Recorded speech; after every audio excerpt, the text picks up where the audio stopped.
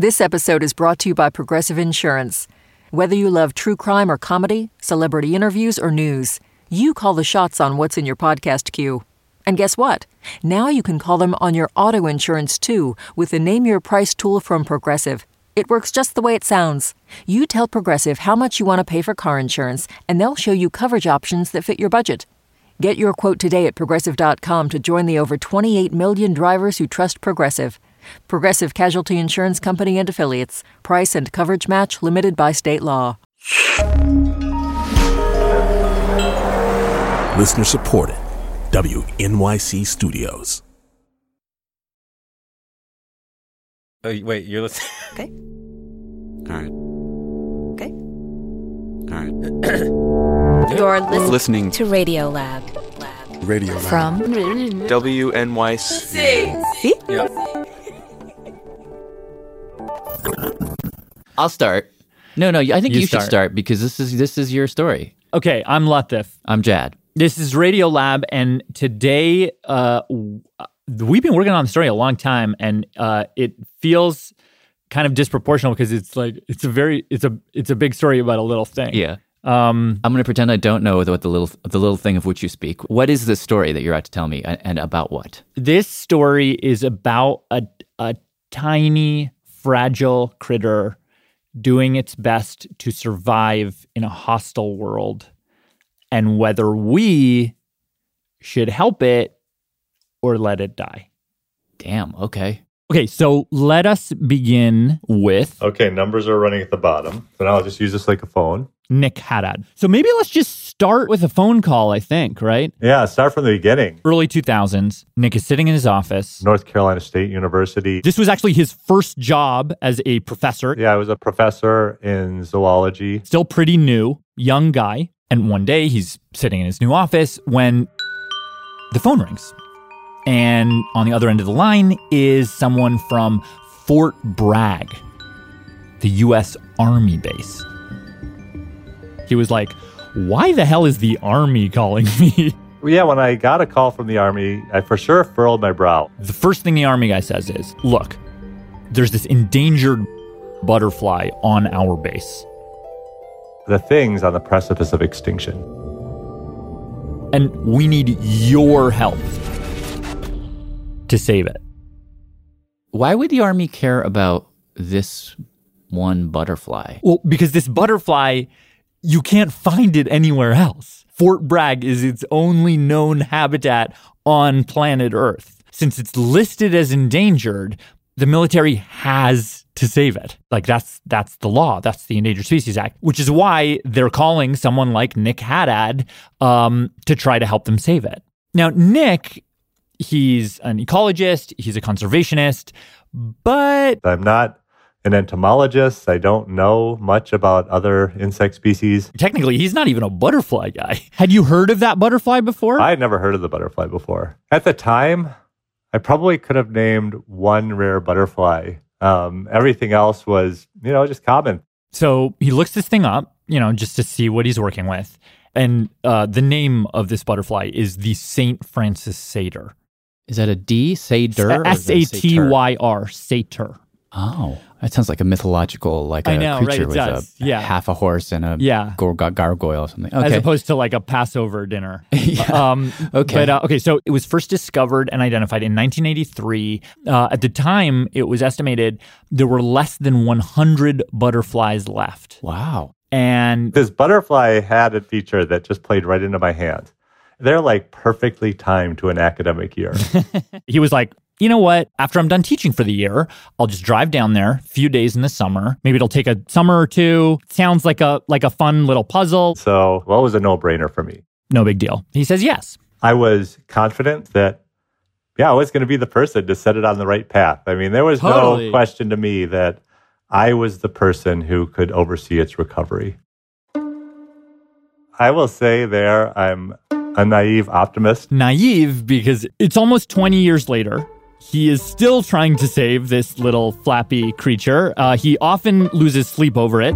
And even though this little butterfly is about the size of a quarter, this thing has entirely upturned his idea of life and death and creation and destruction. Okay. 2002, Nick goes to Fort Bragg. To start off, he just needs to figure out, like, how many of these St. Francis satyr butterflies are there on Fort Bragg? So he and his students, they basically, like, trace along 40 miles of creeks and streams. And the first year, we determined the population size to be about 1,000 butterflies outside the artillery ranges. Wow. He's like, oh, wow, this is, like, actually not as bad as I thought. 1,000. I don't know, does that seem like a lot or a few? Pretty good. Well, it turns out it's just almost nothing. I mean, if you rounded up 1,000 butterflies and could just hold them in your hands, you could smash them down to the size of, I don't know, a softball or something. So not great. But he's like, that's still more butterflies than the 100 that original paper said that there were. This thing seems to be surviving on its own. Let's just wait, see what happens, come back next summer. My approach to conservation was literally hands off. So they come back the next year and count is slightly higher. They're like, okay, great. But then 2 years later, things started going, like, really badly. And then it was down and down from there.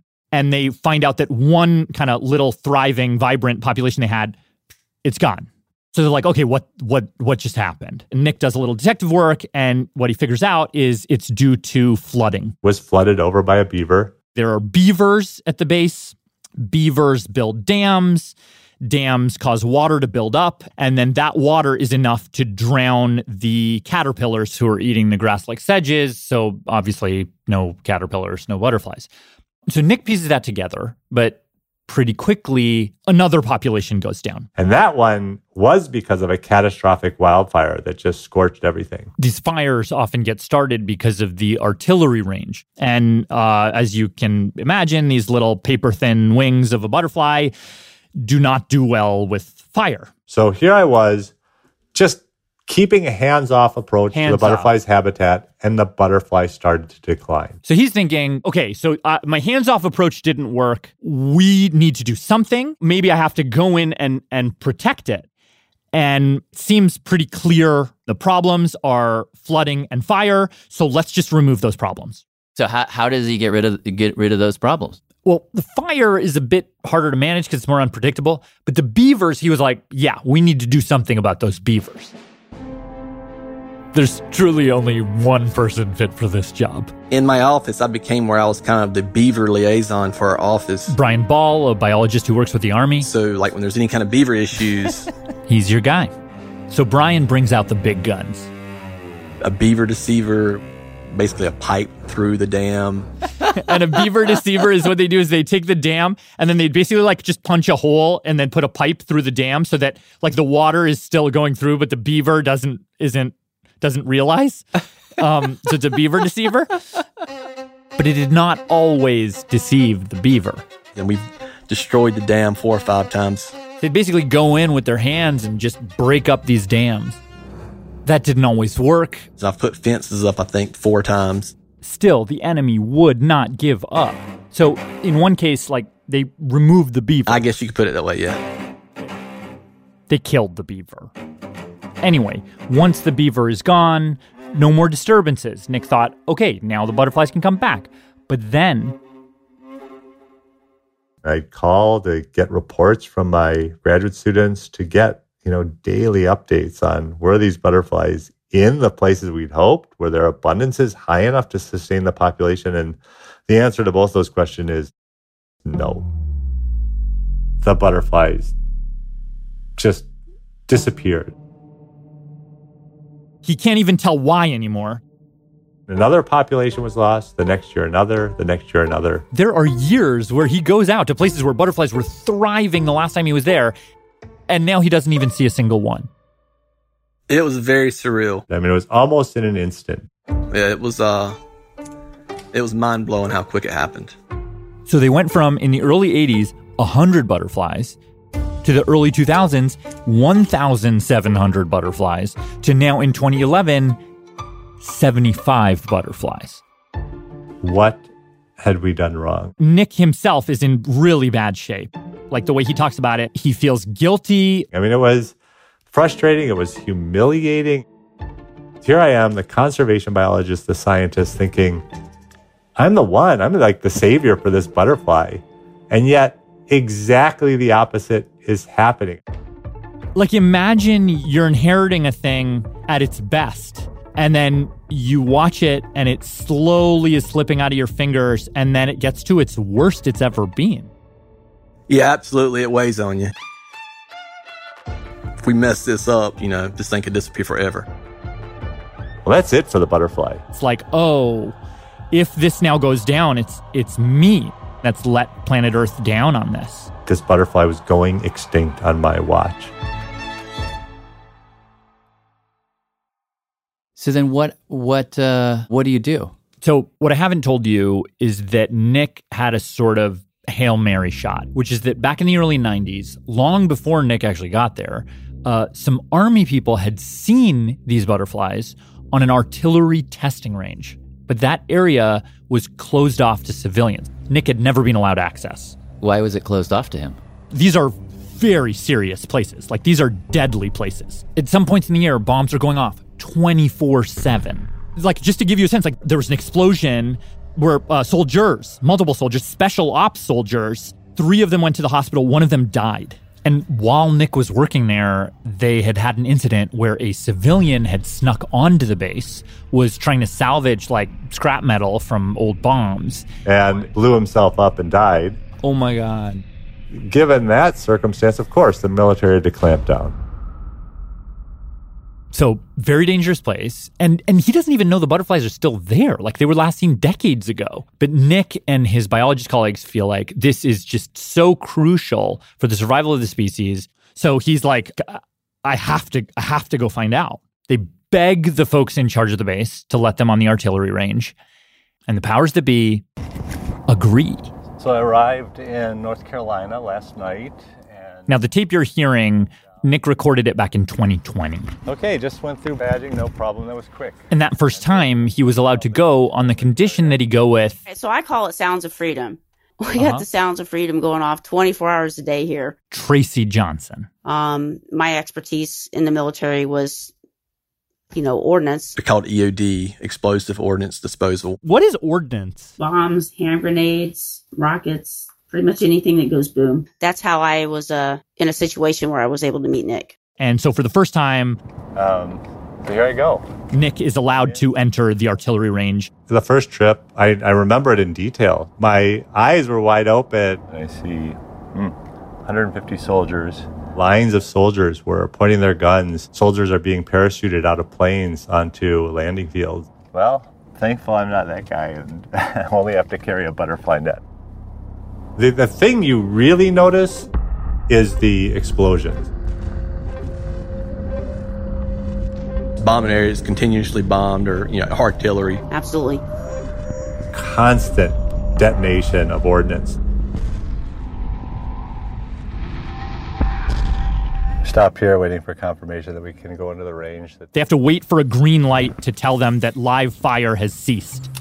So eventually, green light turns on. And I'm like, all right, let's go. We head out to look at what the butterfly's habitat looked like. And they start walking. They follow me because I got to go first and make sure that the path is clear, that there's nothing dangerous that they're going to step on. First Tracy, then Brian, who's pointing the way, and then... I go in. Nick. And he's sort of in his head, he's picturing what he told me he was picturing was this pockmarked moonscape. Like, the image they have in like every high school history textbook of like World War I trench warfare, bombed out trees and like just dirt and mud and like holes in the ground, like that kind of thing. Yeah. So that's what he's expecting. Oh shoot, just stepped over a big ordnance. I'm just looking on the ground for things that I might step on that I shouldn't be stepping on. And there's definitely some of that. That one makes me nervous. I walked with... They're pretty sensitive. Wait, what do you mean sensitive? Trepidation.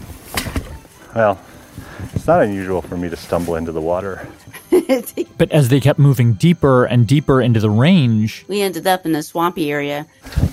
Oh, made it. It's going through just a dense thicket of shrubs and vines. I'm getting scratched up by thorns and... the growth gets thicker in places. Poison sumac just ended up in my face. There are more animals creeping around.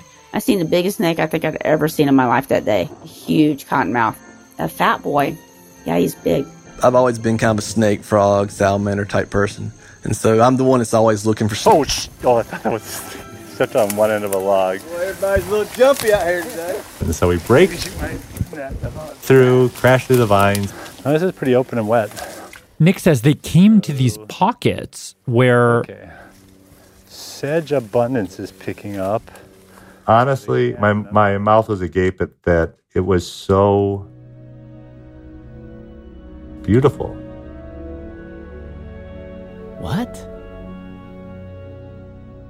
It is a healthy wetland forest. Do you know what this flower is, Brian? All kinds of flowers. Hundreds of orchids. Beautiful purple flower. There are all these birds like... Oh, bobwhite's in the background. Bobwhite quail. Red-cockaded woodpecker. It's like a symphony going on for sure. It is a Garden of Eden. It really was. I mean, it was incredible.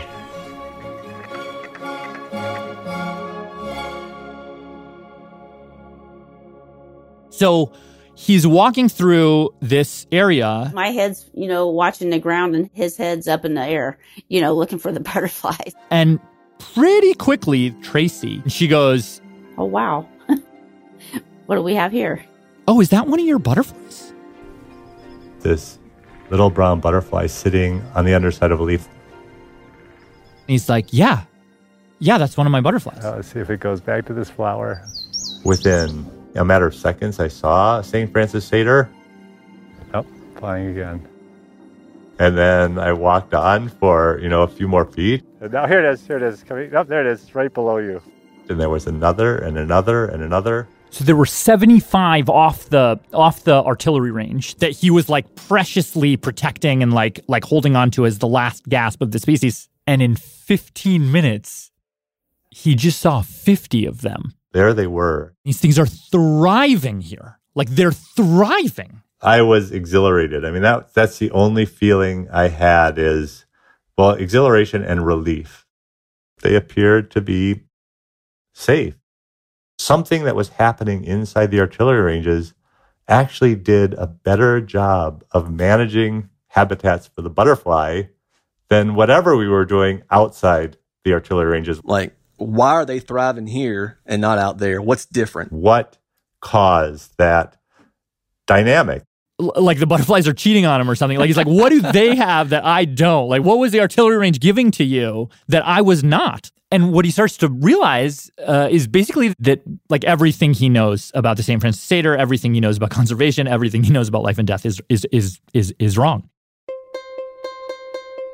So first, there's basically no people to muck with the ecosystem. Fort Bragg has got a lot of areas that aren't disturbed and haven't been disturbed for hundreds of years, thanks to the ranges. And that creates that little pocket of opportunities. Because there's no people, they leave beaver. So beavers, they create dams. Those dams, they do flood, they do drown those caterpillars, but they also do other things. Beaver abandon the dams, and it's behind those abandoned dams where sediments have accumulated that provide rich soil that then plants can grow into, including and especially the food for the butterfly is a big buffet. But actually, the even more surprising thing is when it comes to the bombs, the butterflies weren't surviving on the testing ranges despite the bombs. They were surviving because of the bombs. How is that possible? These are like the tiniest, flimsiest little creatures in the world. So the St. Francis satyr, they live in an environment in North Carolina that helps plants grow quickly. And so these grassy wetlands aren't grassy wetlands for long. Soon vines grow in, then shrubs grow in, then trees go in. And those things, they outcompete the grasses. So the explosions, the gunfire. I understand machine guns are actually very good at setting fires.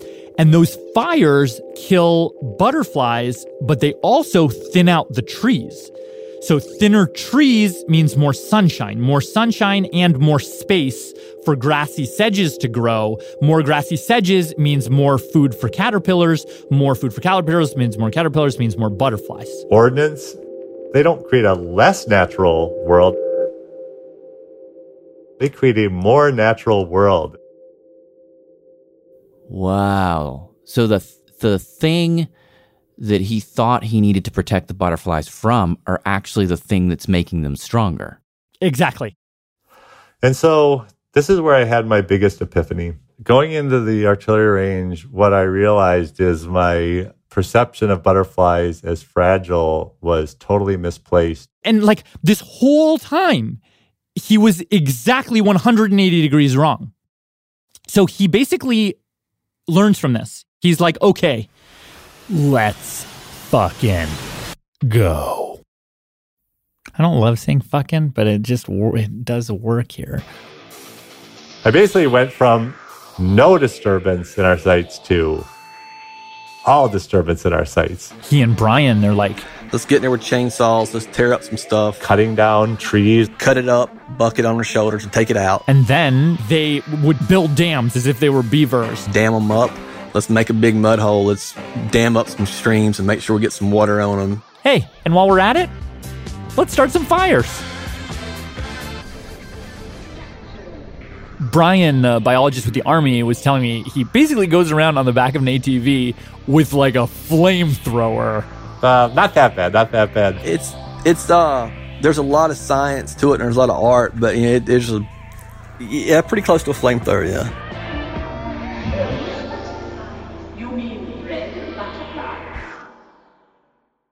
And so we were able to create the wetlands that the butterflies needed. After that, they wait for a little bit. It took us about 2 years to see the semblance of success. Oh, you saw the first one. All right. So, of course, when I'm counting them, I'm in competition with Brian to see the most butterflies. And I saw 3 at the last site. I'll usually give him a few before I start counting just to make him feel better. Oh, wow. So it's a head start kind of a thing. Yeah, I give him a head start. Yeah. I'm a giver. After Nick started using those lessons to save the butterflies, the population off of the ranges has rebounded from less than 100 to over 3,000. I got another one. So they're doing better than they've ever done before. Wow. Oh, shoot, I see 2 more right now. So that's 6, 7 for me. When the butterflies start flying, well, that's exhilarating every time I see them. So now we're at 11, 12, 13.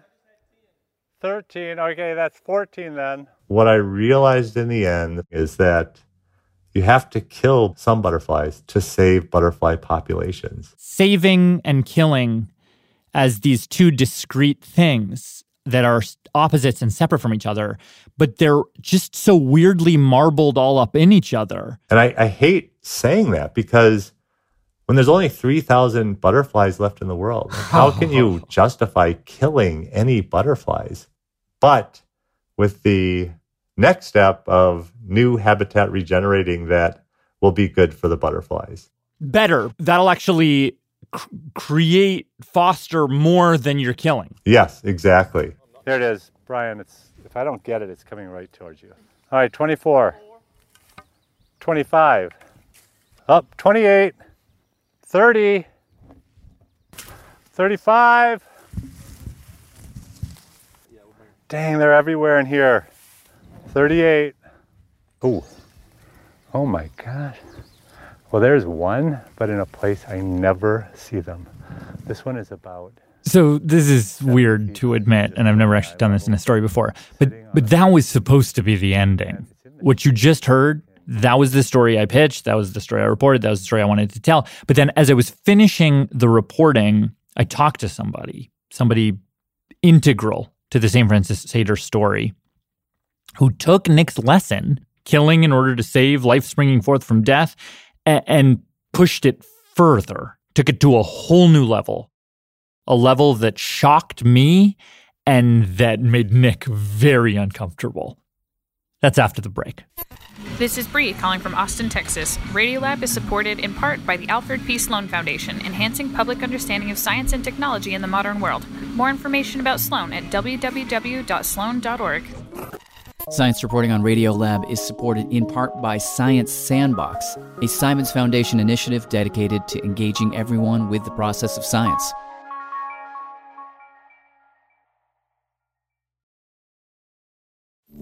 Radiolab is supported by Betterment. Let's talk about you and your money. You like your free time, you like to relax every now and then, you like to feel totally chill, but your money likes to work. And Betterment is the automated investing and savings app that makes your money hustle. While you're catching up on sleep, your money is up early, earning 11 times the national average in a high-yield cash account. Your money is a multitasker, diversified in expert-built portfolios of low-cost ETFs. And your money is optimized with automated tax-efficient strategies, just like the pros use. Your money is a total workhorse, so you don't have to be, because you've got Betterment, the automated investing and savings app that makes your money hustle. Visit Betterment.com to get started. Learn more about high-yield cash accounts at Betterment.com. Investing involves risk, performance not guaranteed. Cash reserve offered through Betterment LLC and Betterment Securities. Betterment is not a bank.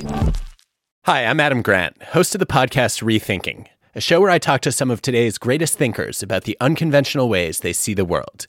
On Rethinking, you'll get surprising insights from scientists, leaders, artists, and more. People like Reese Witherspoon, Malcolm Gladwell, and Yo-Yo Ma. Hear lessons to help you find success at work, build better relationships, and more. Find Rethinking wherever you get your podcasts. Okay, so now I want to do something sort of different. Yeah, go something for it. a little weird. I'm gonna start the same story over, but from a different point of view. Okay. June 2nd, 1983. A sweltering... June 2nd, 1983. Yeah. It is a sweltering day. I was 10 years old. Not that this has anything to do with me, so continue. It was a sweltering day at Fort Bragg, North Carolina. A 19-year-old soldier is tromping through the muddy wetland, and he notices something. It's brown, and it's about the size of a quarter, and it's fluttering through the tall grass around him, and it is a butterfly. Now, this soldier, his name is Thomas Krall. He has been a butterfly collector since he was 6 years old. And he knows enough about them to look at this one and say, this is something different. Wow. And a few years later, he actually ends up co-authoring a paper saying basically it is a new subspecies of butterfly. Very few left, all on Fort Bragg. And because of that, it says in the paper, we need to protect this thing.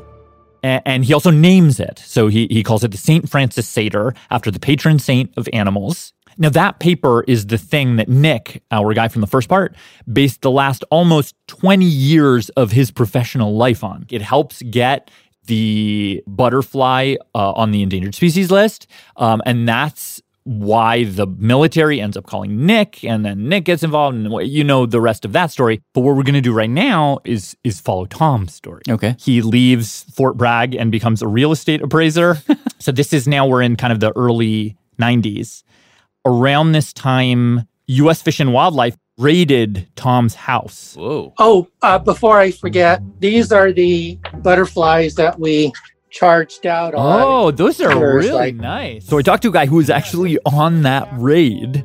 His name is Chris Nagano. I spent 27 years working on endangered species at the U.S. Fish and Wildlife Service. Okay, great. So, turns out Tom was not just an enthusiast of butterflies. He was an avid collector, including collecting butterflies that you're not supposed to collect. Butterflies from protected sites, listed butterflies. So Chris and his team show up at Tom's house in Tucson, Arizona. When we got there, his father was there. You know, we said, we're Fish and Wildlife here to execute a warrant. Is Tom here? And he said, no, he's out collecting. Actually, so they kind of start going through his stuff. He had chrysalids in his refrigerator. Books and articles all over the bedroom. And about an hour into the search, he got home with the animals he had been collecting. Oh my God. And, there were a bunch of... But after getting over the, surprise of there being a bunch of federal agents in his house, he agrees to walk them through his collection. Yeah. Butterfly by butterfly. And his collection rivaled major museums in the world. He had a room filled with cabinets, and the cabinets were filled with butterflies,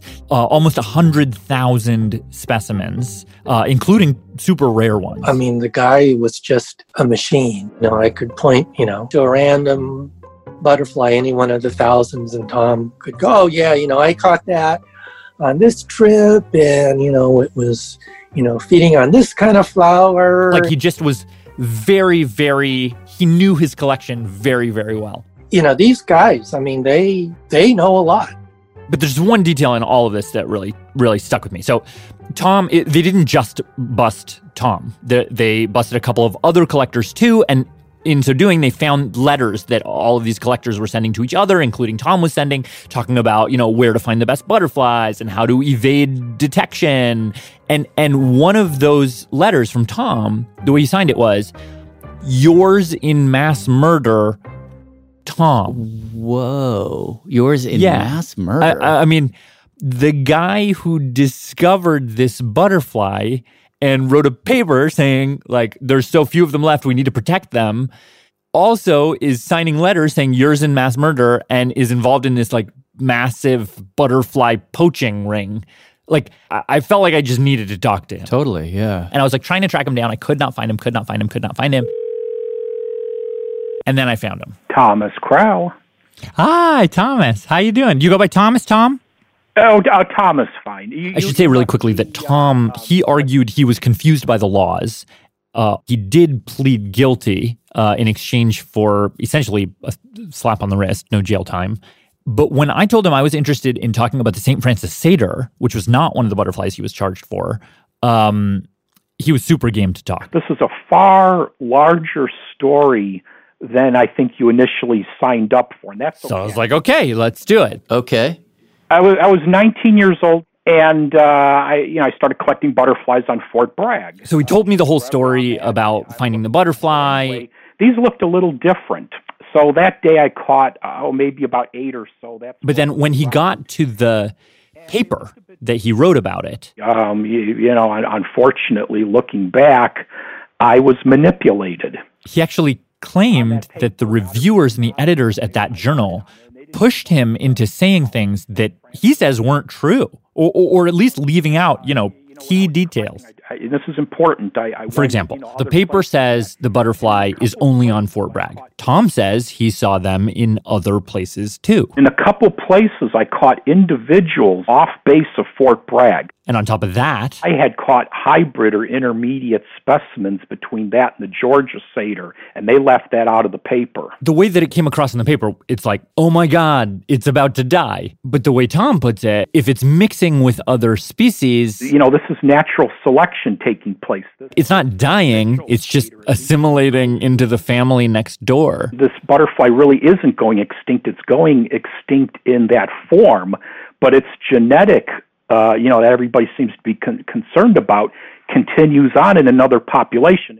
So basically what Tom is saying is that the dwindling populations of this butterfly are just no big deal, which for me as a reporter, I'm like, he just pulled the rug out from the entire story I just did. Did he convincingly pull out the rug, or did he? I honestly wasn't sure. Like, I checked out the journal. Totally scientifically legit. I talked to the editor at the time. He remembered it, said that there was nothing weird about the review or the editing. He still stands by it. And when it comes to the science, the things that Tom says he actually saw, I figured I should just put it in front of Nick. Have you ever met him or talked to him before? Never met him. Okay.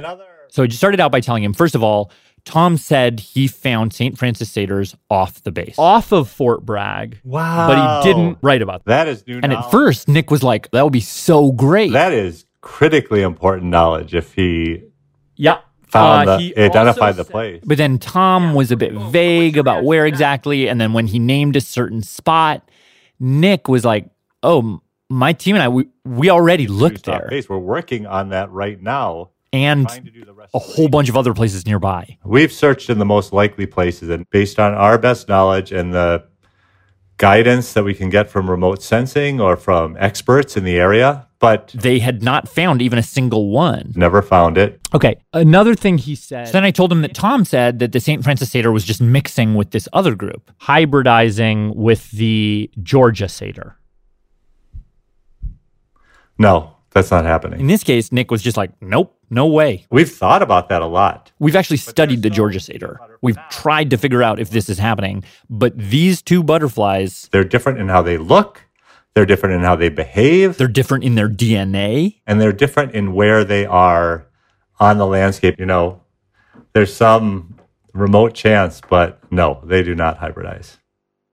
So Nick had me back to, okay, if you look at the science, if you look at the studies, you look at the evidence, this thing is super rare. And it is not mixing with the neighbors. So it really is, like, if we don't save it, it really is going to disappear.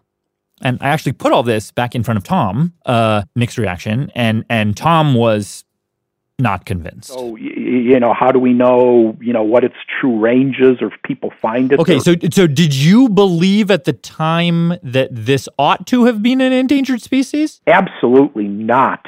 Did I ever think that this thing should have been listed as endangered? Absolutely not. I mean, I got the sense, like a pretty clear sense, that he sees conservation science as totally politicized. And I think, there's a chunk of that it has to do with his past experience.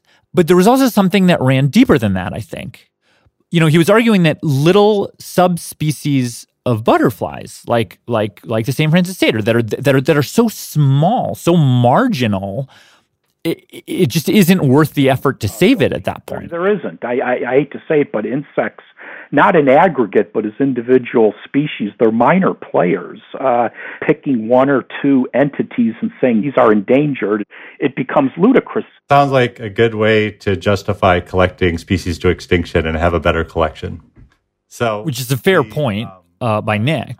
But at the same time, this was a question I was asking myself as I was learning about Nick's work, nearly 20 years of tromping through bomb fields. And it's a question I've heard lots of people ask, including some scientists. Should we be picking out these little itty bitty things that there's just a few left of and, put a lot of resources into trying to save them? Insects are vast. I mean, just in terms of butterflies in North America, there's over 700 kinds. There's several hundred different, additional subspecies. And this just really becomes one of, thousands of other types of butterflies. Like from Tom's POV, it's like, if I hadn't discovered this thing in the first place, you wouldn't even care about it. What I'm saying is there's better places to put your limited conservation dollars. This is an argument that Nick has to face all the time. Honestly, I struggle with this one because you can, like St. Francis satyr, you cannot make the argument that there are pollinators or prey in their ecosystem that matter to anything. St. Francis satyr matters to zero flowers. Dragonflies and spiders eat St. Francis satyrs, but there's so few of them, like they can make a fraction of one individual dragonfly's diet. It's not easy to come up with a practical or feel-good reason to save a creature like the St. Francis satyr. But especially as we are now in the middle of what scientists call the insect apocalypse, which, because of pollination and food chains and everything, ripples out into a wider ecological disaster. Folks like Nick have to find like a little spot of territory to protect in that larger battle, right? He has to answer like, why should we care about this butterfly?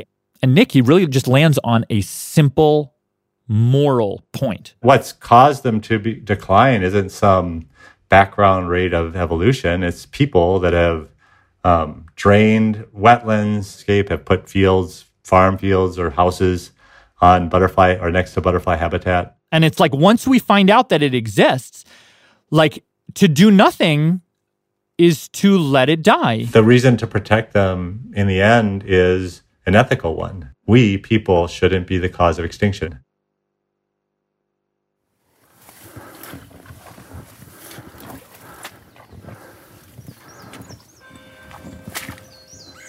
This is on us. Yeah. Have you seen any yet? I've not seen any.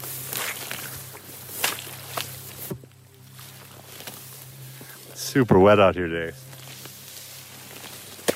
Whoa, shit. Ah.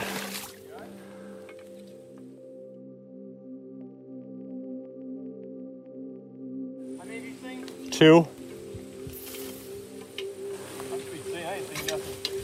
Oh, damn it.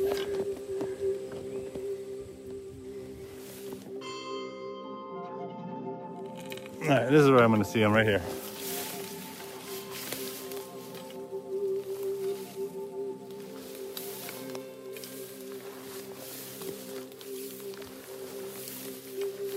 Still nothing.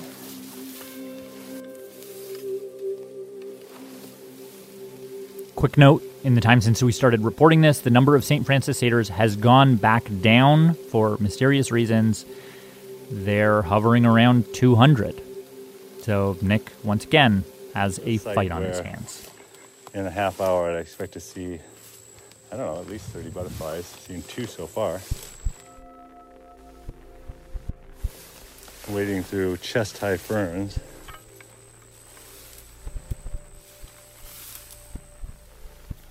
Now I'm in a place where on a hot day, I'd expect to see... This story was reported by me, Latif Nasser, produced by Rachel Cusick, with music from Jeremy Bloom and mix help from Ariane Wack, as usual. And then there's more things you're going to say, right? Yeah, and special thanks to Snooky Pooley, Sita Escalano, Jeffrey Glassberg, Margot Williams, Mark Roman, Elizabeth Long, the Public Affairs and Endangered Species branches at Fort Bragg.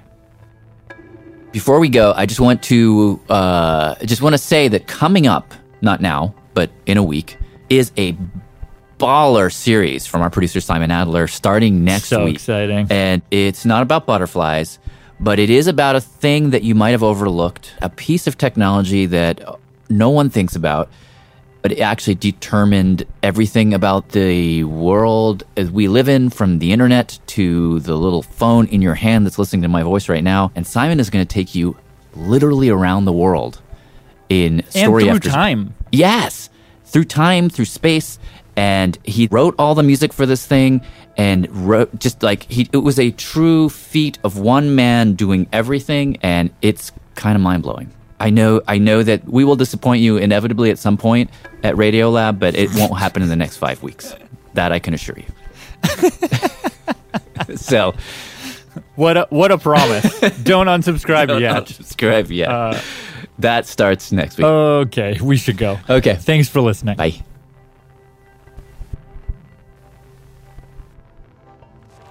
Radiolab was created by Jad Abumrad and is edited by Soren Wheeler. Lulu Miller and Latif Nasser are our co-hosts, Susie Lechtenberg is our executive producer, and Dylan Keefe is our director of sound design. Our staff includes Simon Adler, Jeremy Bloom, Becca Bressler, Rachel Cusick, W. Harry Fortuna, David Gable, Maria Paz Gutierrez, Sindhu Sambandam, Matt Kilty, Annie McEwen, Alex Neeson, Sarah Kari, Ariane Wack, Pat Walters, and Molly Webster, with help from Tanya Chawla, Shima Oliai, Sarah Sonbach, and Candice Wong. Our fact checkers are Diane Kelly and Emily Krieger.